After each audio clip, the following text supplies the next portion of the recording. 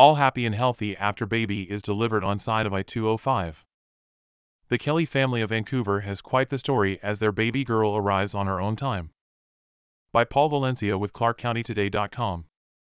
Brianna Kelly and her husband Justin figured they had time. It was just a 15-minute drive from their home to Peace Health Southwest Medical Center in Vancouver. Aria, their beautiful newborn baby, had other ideas. She was arriving on her time on August 29th. We were on the freeway, and I said, "You need to pull over," Brianna recalled telling Justin. Justin's first instinct was to say, "No, we're going to make it to the hospital." Brianna knew better. "No, she's coming right now," Brianna said.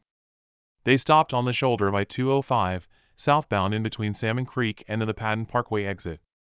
They called 911. For minutes after that call, she was born, Brianna said. She came out after 2 pushes. He caught her, thankfully. She didn't fall or anything. Now more than 3 weeks old, Aria is thriving with her family, including older brother Asher. The Kelly family appreciates the help they received from 911 dispatcher Taylor Brady, as well as the firefighters who were on scene 2 minutes after Aria arrived and the paramedics who got there 3 minutes later.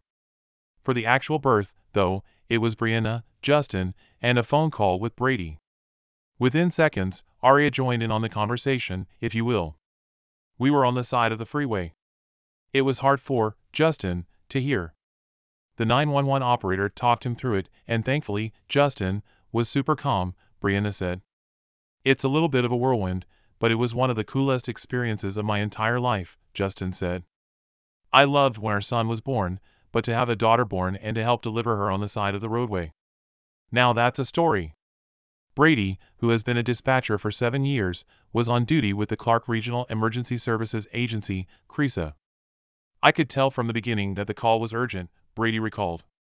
The dad was super calm about what was going on. He made my job easy by following my instructions. We don't take very many childbirth calls, especially on the side of I-205.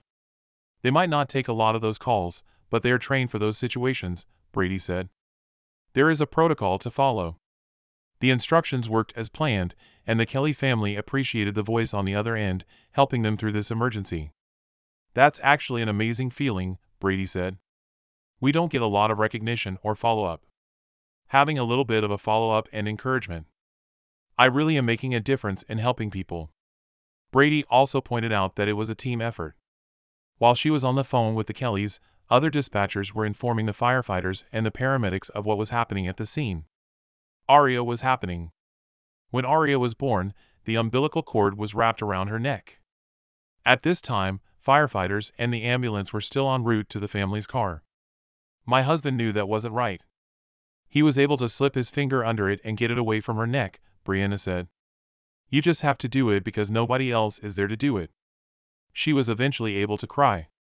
While a new life was coming into the world, the rest of the world just kept zooming by, cars and trucks going 60, 70 miles per hour, drivers oblivious to the miracle of life occurring on the side of the freeway. It was loud for the Kellys. It was chaotic. But Aria's cry was just a beautiful, calming sound. And not just for the Kellys. Brady remained professional and on point during the call, sticking with the protocol to care for the baby. But to hear the cry, well, that was something special. Internally, I was super excited and trying to contain my emotions, Brady said. It was such a great moment and being part of that was amazing.